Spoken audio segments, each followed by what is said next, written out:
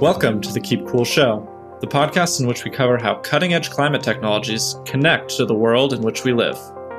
I'm your host, Nick Van Osdal. So fundamentally, any AI system, including these, the developments are the product of two key factors. There's the improvements in algorithms. In particular, there's the transformer architecture that's enabling a lot of these large language models. We also use this at Chemix for other applications, but also the available massive amounts of data and then the computing resources needed to train the models on that data. So it's really algorithms plus data, right? That's AI. You need both. If you just have one, it's not going to happen.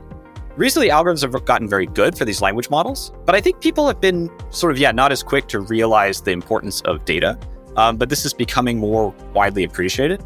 And so I think we're actually going to see a bunch of companies doing like AI for X, right? And they're going to take some of these large language models or other AI technologies and then fine tune them on proprietary application-specific data sets of X so that their models can be used to answer questions about X. Could be healthcare, could be law, specific scientific fields or areas of technology, and even batteries. And so it's really the data that's holding these applications back. And so what we're doing at Chemix, as I mentioned, is kind of designing the experimental systems and experimental approaches from the ground up to generate this lots of high quality data. So that's really quite different from adding AI on as a sort of something slapped on top, but really, designing the processes for this application for day one. And I mean, if you think about battery data, what does it look like? It's extremely high dimensional. That's the thing. There's a huge number of inputs, right? There's, precise combinations of materials that are being used. There's precise recipes for how to mix them and how to process them. And then there's a huge number of these outputs I mentioned, which are the performance metrics. How fast can you charge it? How many times can you charge it and discharge it before it runs out of, before it degrades too much? And so mapping out, generating data sets that actually allow you to answer some of these questions requires recording an enormous number of factors, keeping very tight control over the experimental conditions, and really just recording everything, which is really quite different from how a human-based battery development process works, where a lot of the information is sort of intuitively just in someone's head. All right, Jason, welcome to the Keep Cool Show. It's great to have you. Thanks, Nick. Yeah, it's awesome to be here. So I always like to start by getting our listeners oriented to, your career trajectory or how you developed interest in what you're working on now. So why don't you just give us a little bit of the background on how you got to working at the intersection of batteries and also using AI to do so? Sure. Yeah. Perhaps had a bit of an unconventional path. Actually, maybe starting back even in high school, I was really interested in electronics. I built a lot of my own electronic circuits. I made lasers by hand. I was really kind of into making things and even thinking about what, starting a company might look like back then, but sort of very informally. And I really enjoyed that kind of stuff. But towards the end of high school, I got really into physics. And I actually majored in physics. I did a PhD in theoretical physics. And I actually worked on quantum gravity, which is the project of combining general relativity with quantum field theory. I worked on proving various concepts about space-time and black holes, wow, which seems very unrelated. But I started to get quite dissatisfied with theoretical physics academia. I just felt like I wasn't having an impact. The problems were very interesting to think about and to work on, but I just didn't feel this sense of urgency. I didn't feel like, if we solve this problem today or next year, it's like way more impactful than solving it in even 100 years, right? I wanted to work on something that was going to be more immediately impactful. And I started really just casting a wide net, thinking about what would be really important to work on. After I narrowed down into climate tech, and after spending a solid few months surveying kind of the state of the field, it seemed like for someone like myself with a technical background, it seemed like energy storage was a really important problem. Obviously, there's a ton of work to be done on finance and policy and all of this, but for a place where a technical solution is needed, it seemed like energy storage was really key. So I dove into learning, about a number of technologies, but in particular about batteries. And I joined a startup working on lithium metal batteries. I sort of like to say I got my second PhD there. And I started out actually as an experimentalist, but quickly found my stride kind of doing software and data analytics there. And I wanted to continue with software. And I'd been exploring machine learning a bit here and there. Actually, some of my friends from physics had been starting to go into AI research because there's actually a lot of connections and the mathematical grounding is very similar between theoretical physics and AI research. Interesting. I thought this was a super interesting kind of, field that was opening up, but I really wanted to keep focused on the problems that I cared most about. And I was starting to wonder, if there's any way we could use machine learning to really help solve more pressing challenges like the battery problem. So I joined a software company, which is working on some of these problems, basically using data science and statistical modeling for materials and chemicals R&D, not focused on batteries, and kind of encountered, a common problem when trying to apply AI to chemistry and material science is really a lack of high quality data. A material scientist or a chemist, collects a certain kind of data in a certain way when they're doing experiments. For example, writing things in a lab notebook, using a spreadsheet. But this is really a far cry from the kind of data you'd really like to train AI on. And so I started to think very seriously about, okay, what it would look like to basically optimize this entire process where you develop an experimental process which would be designed to produce lots of high quality data of the type you need for AI. And similarly, optimize the AI algorithms themselves to the type of problem you're solving. For example, the battery problem is actually different than designing, other kinds of materials for various reasons. For sure. And so that's kind of where this whole thing came from: batteries, AI, and this is eventually what led to chemics. Nice. Yeah. Theoretical physics thrown in the mix. Good stuff. A lot of really interesting things in there. I just want to start by kind of highlighting that I also feel like energy storage is one of the more critical hardware areas for folks to be focusing on now, whether that is for transportation and building better batteries for EVs or for, utility scale power generation and making sure that kind of have that energy storage piece to unblock and really fullize the next leg of renewable energy deployment. So appreciate the fact that folks like you are thinking hard about it. Yeah, let's get folks kind of up to speed on Chemix specifically now. What's the 60 to 90 seconds on the business? And then we can go deeper from there. Sure. So Chemic's mission is really to accelerate battery development and commercialization for electric vehicles. So batteries are, still the key bottleneck for widespread EV adoption. And there's a ton of different types of EV use cases. There's, of course, passenger EVs, but there's sports cars, there's trucks, there's two-wheelers. Electric school buses, you name it. Yeah. Yeah, even aircraft. And there's really no one-size-fits-all battery for each of these applications. Intuitively, you wouldn't really expect that the battery that you would use in like a mass market car is the same one you'd use in some high-performance sports car or some kind of motorcycle. Each application really has unique requirements. There's cost, there's range, there's charging time, there's volume and weight constraints, there's heat generation, lifetime, safety, and there's a whole number of things. Mm-hmm. And so at Chemix, we really address this problem of optimizing and designing batteries for specific use cases by automating much of the battery design and development process using AI, which really helps speed things up, helps us make sense of this sort of very complex, input to output optimization problem that we have to map out.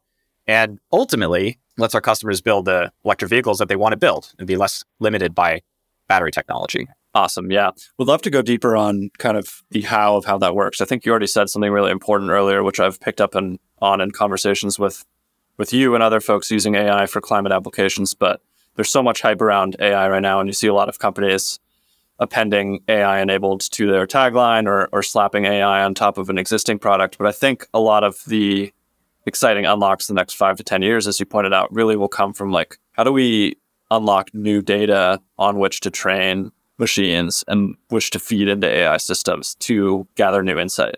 So let's talk a little bit about the work that you're doing to kind of create or unlock that signal in that new data. Right. Actually, it might be helpful. Maybe I'll paint kind of a picture of how I see the AI landscape today. AI and batteries, both front and center topics these days. In AI, there's a ton of buzz lately around these so-called large language models. These are machine learning models that operate on natural language, and they've recently gotten quite good and are really capturing people's sort of attention and imagination, ChatGPT in particular. So fundamentally, any AI system, including these, the developments are the product of two key factors. There's the improvements in algorithms. In particular, there's the transformer architecture that's enabling a lot of these large language models. We also use this at Chemix for other applications, but also the available massive amounts of data and then the computing resources needed to train the models on that data. So it's really algorithms plus data, right? That's AI. You need both. If you just have one, it's not going to happen. Mm-hmm. Recently, algorithms have gotten very good for these language models, but I think people have been sort of, not as quick to realize the importance of data. But this is becoming more widely appreciated. Just a sort of current example, anyone who's used ChatGPT has probably experienced the disclaimer message that gives, explaining that it hasn't been trained on anything since 2021, so it can't answer any questions that require current knowledge. So this is like an immediate, obvious issue. And so I think we're actually going to see a bunch of companies doing like AI for X, right? Sure. And they're going to take some of these large language models or other AI technologies and then fine tune them on proprietary application-specific data sets of X so that their models can be used to answer questions about X. Could be healthcare, could be law, specific scientific fields or areas of technology, and even batteries. And so it's really the data that's holding these applications back. And so what we're doing at Chemix, as I mentioned, is kind of designing the experimental systems and experimental approaches from the ground up to generate this lots of high quality data. So that's really quite different from adding AI on as a sort of something slapped on top, but really, designing the processes for this application for day one. And I mean, if you think about battery data, what does it look like? It's extremely high dimensional. That's the thing. There's a huge number of inputs, right? There's, precise combinations of materials that are being used. There's precise recipes for how to mix them and how to process them. And then there's a huge number of these outputs I mentioned, which are the performance metrics. How fast can you charge it? How many times can you charge it and discharge it before it runs out of, before it degrades too much? Right. And so mapping out, generating data sets that actually allow you to answer some of these questions requires recording an enormous number of factors, keeping very tight control over the experimental conditions, and really just recording everything, which is really quite different from how a human-based battery development process works, where a lot of the information is sort of intuitively just in someone's head, in some research scientist's head. They don't write it all down, they don't record it all, but they just sort of know the context, which means they can work with that. But it means that passing that information to someone else or leveraging it for a new battery chemistry or a new type of design is very challenging. Got it. And so it sounds like you all are setting up a number of discrete kind of experiments, if you will, very specific settings to both run experiments and then capture and make all this data available. Paint a picture of what, maybe an example of that looks like, because I have sort of an idea of what it might look like in my head, but I imagine it might not actually represent the way it looks inside inside where you're working. Right. That's one thing to mention. I mean, yeah, so we have our own lab. We do all of our own lab experiments. Chemix is really this fundamental combination of, software and data science and machine learning expertise with the hands-on chemistry and material science. So what this looks like is essentially doing huge numbers of tests of different battery materials and actual batteries made from those materials. So combining them in many different ways, trying out many different combinations, seeing how they perform, and then having that data automatically uploaded to our data pipelines, automatically processed every day. And then the next day, when people come in, new experiment designs have been generated automatically of what tweaks, what combinations of materials, what processing conditions should be tried next in search of making the performance that we're seeing match the performance that we're targeting for specific applications. Got it. So we'll have multiple battery designs in the pipeline at once. And, there'll be a set of designs designed for application A, a set of designs for application B, a set of designs for application C. And then people will come in and make these experiments, run the experiments, and then the whole process repeats. And this happens every day. And this happens sort of without, manual human intervention in between. And, we're getting started. We've been doing this for just a little while, just about 2 years. And we're constantly what we call AI-ifying more and more aspects of the battery development process. So making more and more of it this autonomous brain that's designing the experiments to basically further increase the boundary of what the performance is that we can get. Got it. And at this stage, kind of at the beginning, when you're thinking about, because I know that some of this is also, as you said, like the AI itself starts recommending what the next phase of experimentation could look like. But as a fundamental input, are you primarily working with companies that have kind of like a desired application for which they'd like a battery or specific kind of criteria that they'd like to improve to set up some of those initial experiments? Or is a lot of it also driven just based off of the team's understanding and intuition around what would potentially be valuable for future clients? Yeah, it's a good question. We'd like to be very customer driven. We talk directly and work directly with companies that make electric vehicles, and we understand exactly what the pain points are that they have with the vehicle that they already have or the vehicle that they're trying to develop, and where current off-the-shelf battery solutions fall short. We talk to companies that are working on kind of similar segments. We hear similar problems. And then we talk to companies working in other segments. We hear other problems. And essentially, we're always optimizing the products that we're making for the particular pain points that we're hearing. And if the customer wants, a specific, they're not as concerned about cycle life, but they're really concerned about minimizing weight and volume. That's one kind of design, one kind of campaign, if you will, for battery performance improvement. And then another customer might be really concerned about the cycle life and the longevity of the battery and is maybe less concerned about cost, for example. So There are a number of these applications. Yeah. And I'd be curious, you already kind of mentioned a couple of different things that EV manufacturers or producers might be thinking about in some of those examples there. But what are some of the more common pain points that it seems like a lot of folks are bumping up against? Because I think we're in a moment where people are starting to recognize that sort of the S-curve level of adoption of EVs is starting. But when I talk to folks that make batteries or work in battery manufacturing or even kind of on the transportation end, there's obviously no shortage of stuff that folks are still trying to improve and figure out. So I'd be curious what some of the common threads that you're consistently hearing from folks are. Yeah, there's kind of two angles to this. One is there's an existing off-the-shelf battery that does X, Y, Z, and then there's an existing off-the-shelf battery that does A, B, C, but I really want X, B, and Z, right?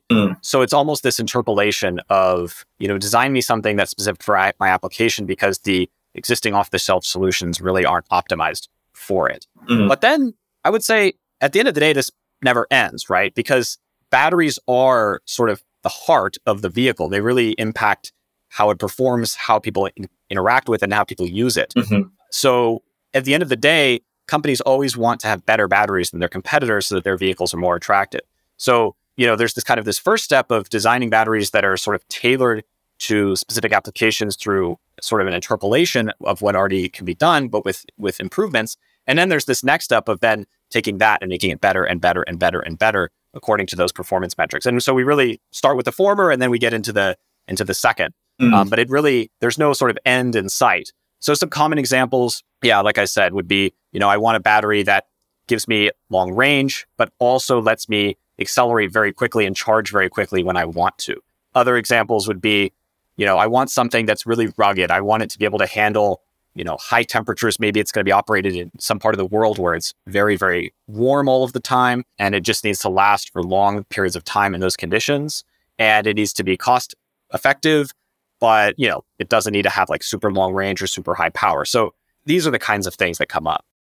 And I imagine, you're already working with a lot of dimensions, but if I may add another, I imagine one that might also be important is there's the end product, the finished battery itself, but then there's also the manufacturing of it. And I feel like a lot of times people don't always necessarily appreciate how difficult it can be to manufacture a lot of batteries to spec at scale. And so is that something that a lot of folks come to you too with we're having problems with this specific component of the battery in manufacturing, even before it's an end product? And how do we make that less of an issue? Is that something that y'all think about as well?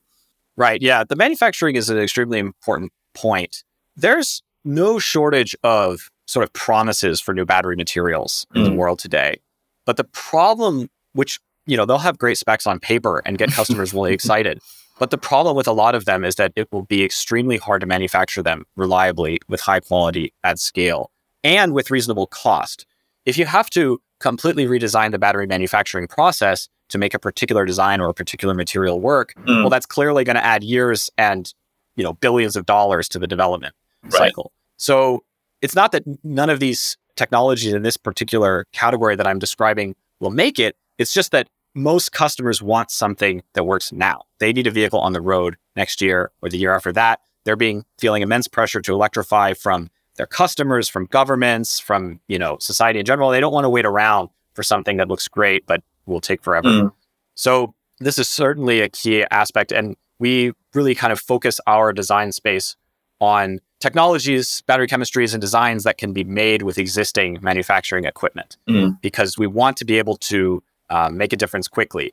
And yes, it requires some fine tuning and some optimization of various aspects of the process, and we can help with that. But at the end of the day, we're not trying to reinvent a manufacturing process. We're not trying to work on materials that nobody knows how to make today. Yeah, interesting. And that kind of leads me into another question that I was curious to pick your brain about. And, I'm not really trying to be the Luddite out here, but there's so much hype around AI and what's possible. And I think we've introduced a lot of different interesting dimensions with respect to batteries, where new data plus the algorithms, as you mentioned, can be a really big boon in making discoveries or incremental improvements or some combination of the two. Are there specific things about whether it's battery R&D, battery manufacturing, that you feel like at this point, AI, especially in the context of your company, doesn't lend itself that well to? What are some of the limitations where you would caution people about being okay, we're not quite ready to look at that piece of the equation yet? Right. I think actually it might be helpful for answering this if I kind of paint a picture of what aspects of battery development are really challenging and why they're challenging, and then it'll sort of become clear where AI comes in and where it doesn't. Excellent. So fundamentally, battery development is traditionally very time-consuming and labor-intensive and capital-intensive, and there's a few reasons for this. I mean, first of all, batteries are just really complicated. A typical battery contains dozens of active and inactive materials, and they're all in very precise proportions. They're all made with a very specific recipe. And it's essentially nearly impossible to predict from first principles how a tweak to a battery design will impact that battery performance, because the system is just really highly coupled and highly complex, almost like a biological system. Second of all, there's a nearly infinite design space of possible materials that you could use in the development of different components of the battery. So deciding which experiments to do and in which order is really quite daunting. And the picture I'm painting actually sounds a lot like the process for discovering a new drug. It's kind of similar. Sure. Interesting. But the third thing that's kind of unique to batteries is that battery testing takes a really long time, especially some of the performance metrics like cycle life, where you really just have to charge and discharge the batteries over and over again. And Thousands it could of take times. months. Yeah, exactly, to figure out how long they're going to last. So essentially, the picture I'm painting is this black box system with a large number of inputs, the materials, the proportions, the recipes, and a large number of outputs, the performance metrics like cycle life. And the goal is to systematically correlate the inputs to the outputs so we can figure out how to design a battery for this specific performance. And this type of optimization problem, it's very high dimensional and it's very challenging for a human because you basically have to hold huge amounts of information in your head at once. But it's actually quite well suited to a computer that can just crunch all of the numbers, and look at all of the data that's been collected and all the experiments that have been run all at once. So any kind of problem that fits into the description I just gave is a good one for AI to solve. Ones at the very beginning of the design process, for example, what should be the form factor here? Is it a cylindrical cell? Is it a pouch cell like in your laptop or your phone? Is it a prismatic sort of hard case cell? Those kind of questions, you don't have this massive design space. There's only a few different options, right? So that makes sense to kind of just figure out based on engineering. Human expertise, yeah. Right, exactly. And working with the customer in terms of what's even going to fit inside their pack, what's going to fit inside their vehicle, what kind of cooling systems are they using, is going to affect what kind of cell that can be used. And so there's questions like that. The other types of questions that are well suited for human part of the design process is high-level questions about category of chemistry. For example, high nickel NMC is a particular variant, or a non-lithium containing chemistry like sodium ion.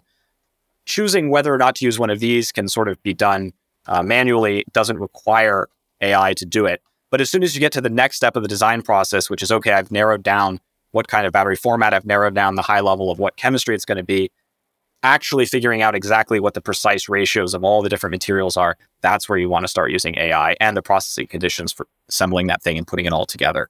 So it's really sort of like a funnel. At the top, you can guide the process based on fundamental constraints from the vehicle and fundamental properties of different battery formats and chemistries. But as soon as you get further in than that, you have to leverage another tool. And unfortunately, before being able to leverage this tool, this is where a lot of the discussion stops, and electric vehicle companies end up just having to use off-the-shelf solutions based only on the first few layers of the funnel. Right. So that's where you all come in.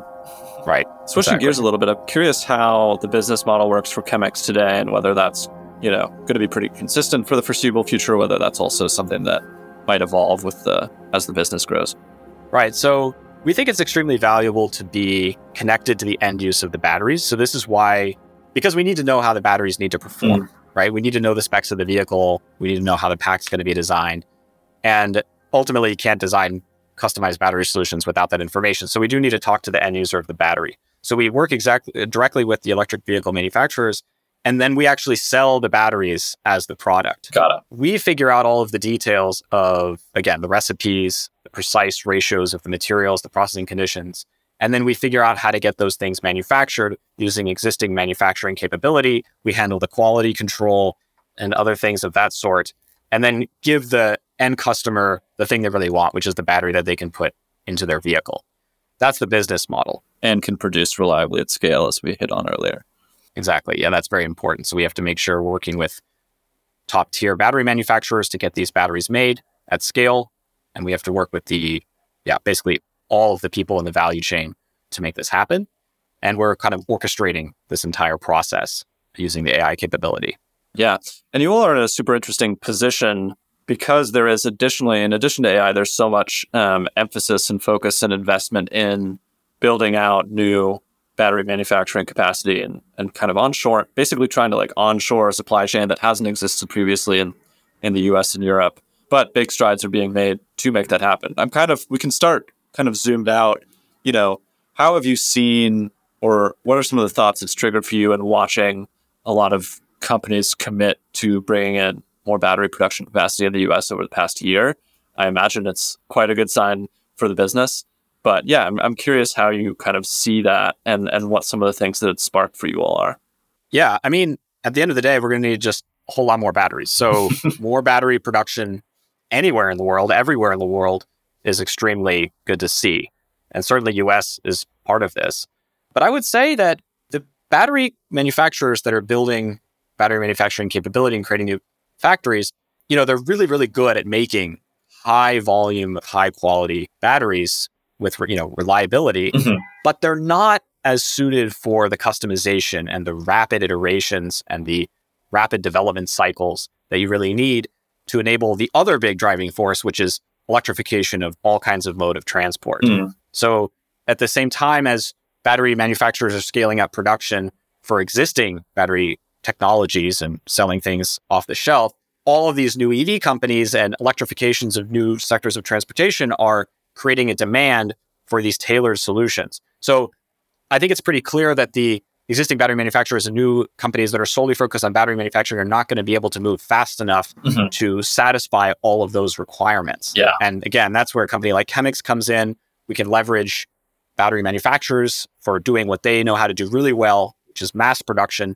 And then we can help fill the gap and map that mass production capability to the end users that need the optimized batteries. Yeah, that makes a lot of sense. Like we're already playing catch up in a sense to be able to produce, enough of the EVs that are already on the market today at the scale that is like increasingly coming and the consumer demand that's increasingly coming. So it makes sense that those, Ford, for instance, doesn't necessarily have the capital or the time even to focus on R&D as much as someone like you all might be able to help them do. Yeah, I think it really makes sense for companies to do what they're good at. And for the large manufacturing companies, like that is what they should do. And that is how they're going to have the biggest impact because we absolutely just need more batteries. But it's just not going to, the industry is not going to take off and scale in the way we want it to if there's not the other side, which is the optimization and improvement of battery performance and slotting it into to new applications that are coming online all the time. Yeah. I guess once in a while, like I didn't really read into it in that great of detail, but I saw a press release or something from Koeller about like new like sodium ion pack they produced recently or we're bringing to market for the first time. So maybe, I'm sure there's, these companies still do R&D, but perhaps that's, for all I know, they probably worked with someone else to develop that themselves too before bringing it to mass production. But right, they do R&D, but they're doing R&D in this more traditional, human-centric, kind of labor-intensive way that I was describing earlier. And what is very challenging for them to do is kind of reinvent the R&D process, reinvent the company culture to be much more data-driven, much more software-driven, and kind of, completely change how they're doing things. So they'll continue doing R&D in the way that they've done it historically, right? That's going to happen. But the thesis at Chemix is that A, that's going to be too slow, and B, it's not going to be wide-ranging enough. It's not going to cover enough use cases. They may do R&D focused on a very specific application that they have in mind and sort of nothing else. Yeah, got it. That makes sense. So that's their challenge. And I imagine for you, one challenge in and of itself will be keeping up with the potential demand and all of the different manufacturers that you could conceivably work with. But I'm curious, what else, when I ask sort of what keeps you up at night or what's challenging over the next 1, 3, 5 years, what are the things that come to mind?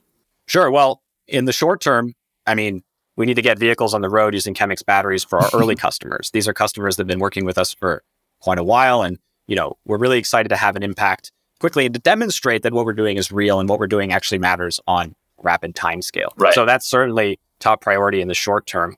In the longer term, I think things are going to get interesting with supply chains. And with all this increased demand for kind of the same materials, the same minerals over and over again, the prices for those things are going to go up. We've already seen this happen and it's going to be quite unstable. Yeah. And it's really going to be important to unlock newer chemistries that don't rely on exactly the same combinations of materials that have been used before. Right. So the good news is this is the strength of what we're doing, that we can work on many different chemistries and applications at once. But I think this is really critical if the industry is really going to take off in the way we want it to. And so that's certainly something that we're thinking about kind of in that, longer term timescale.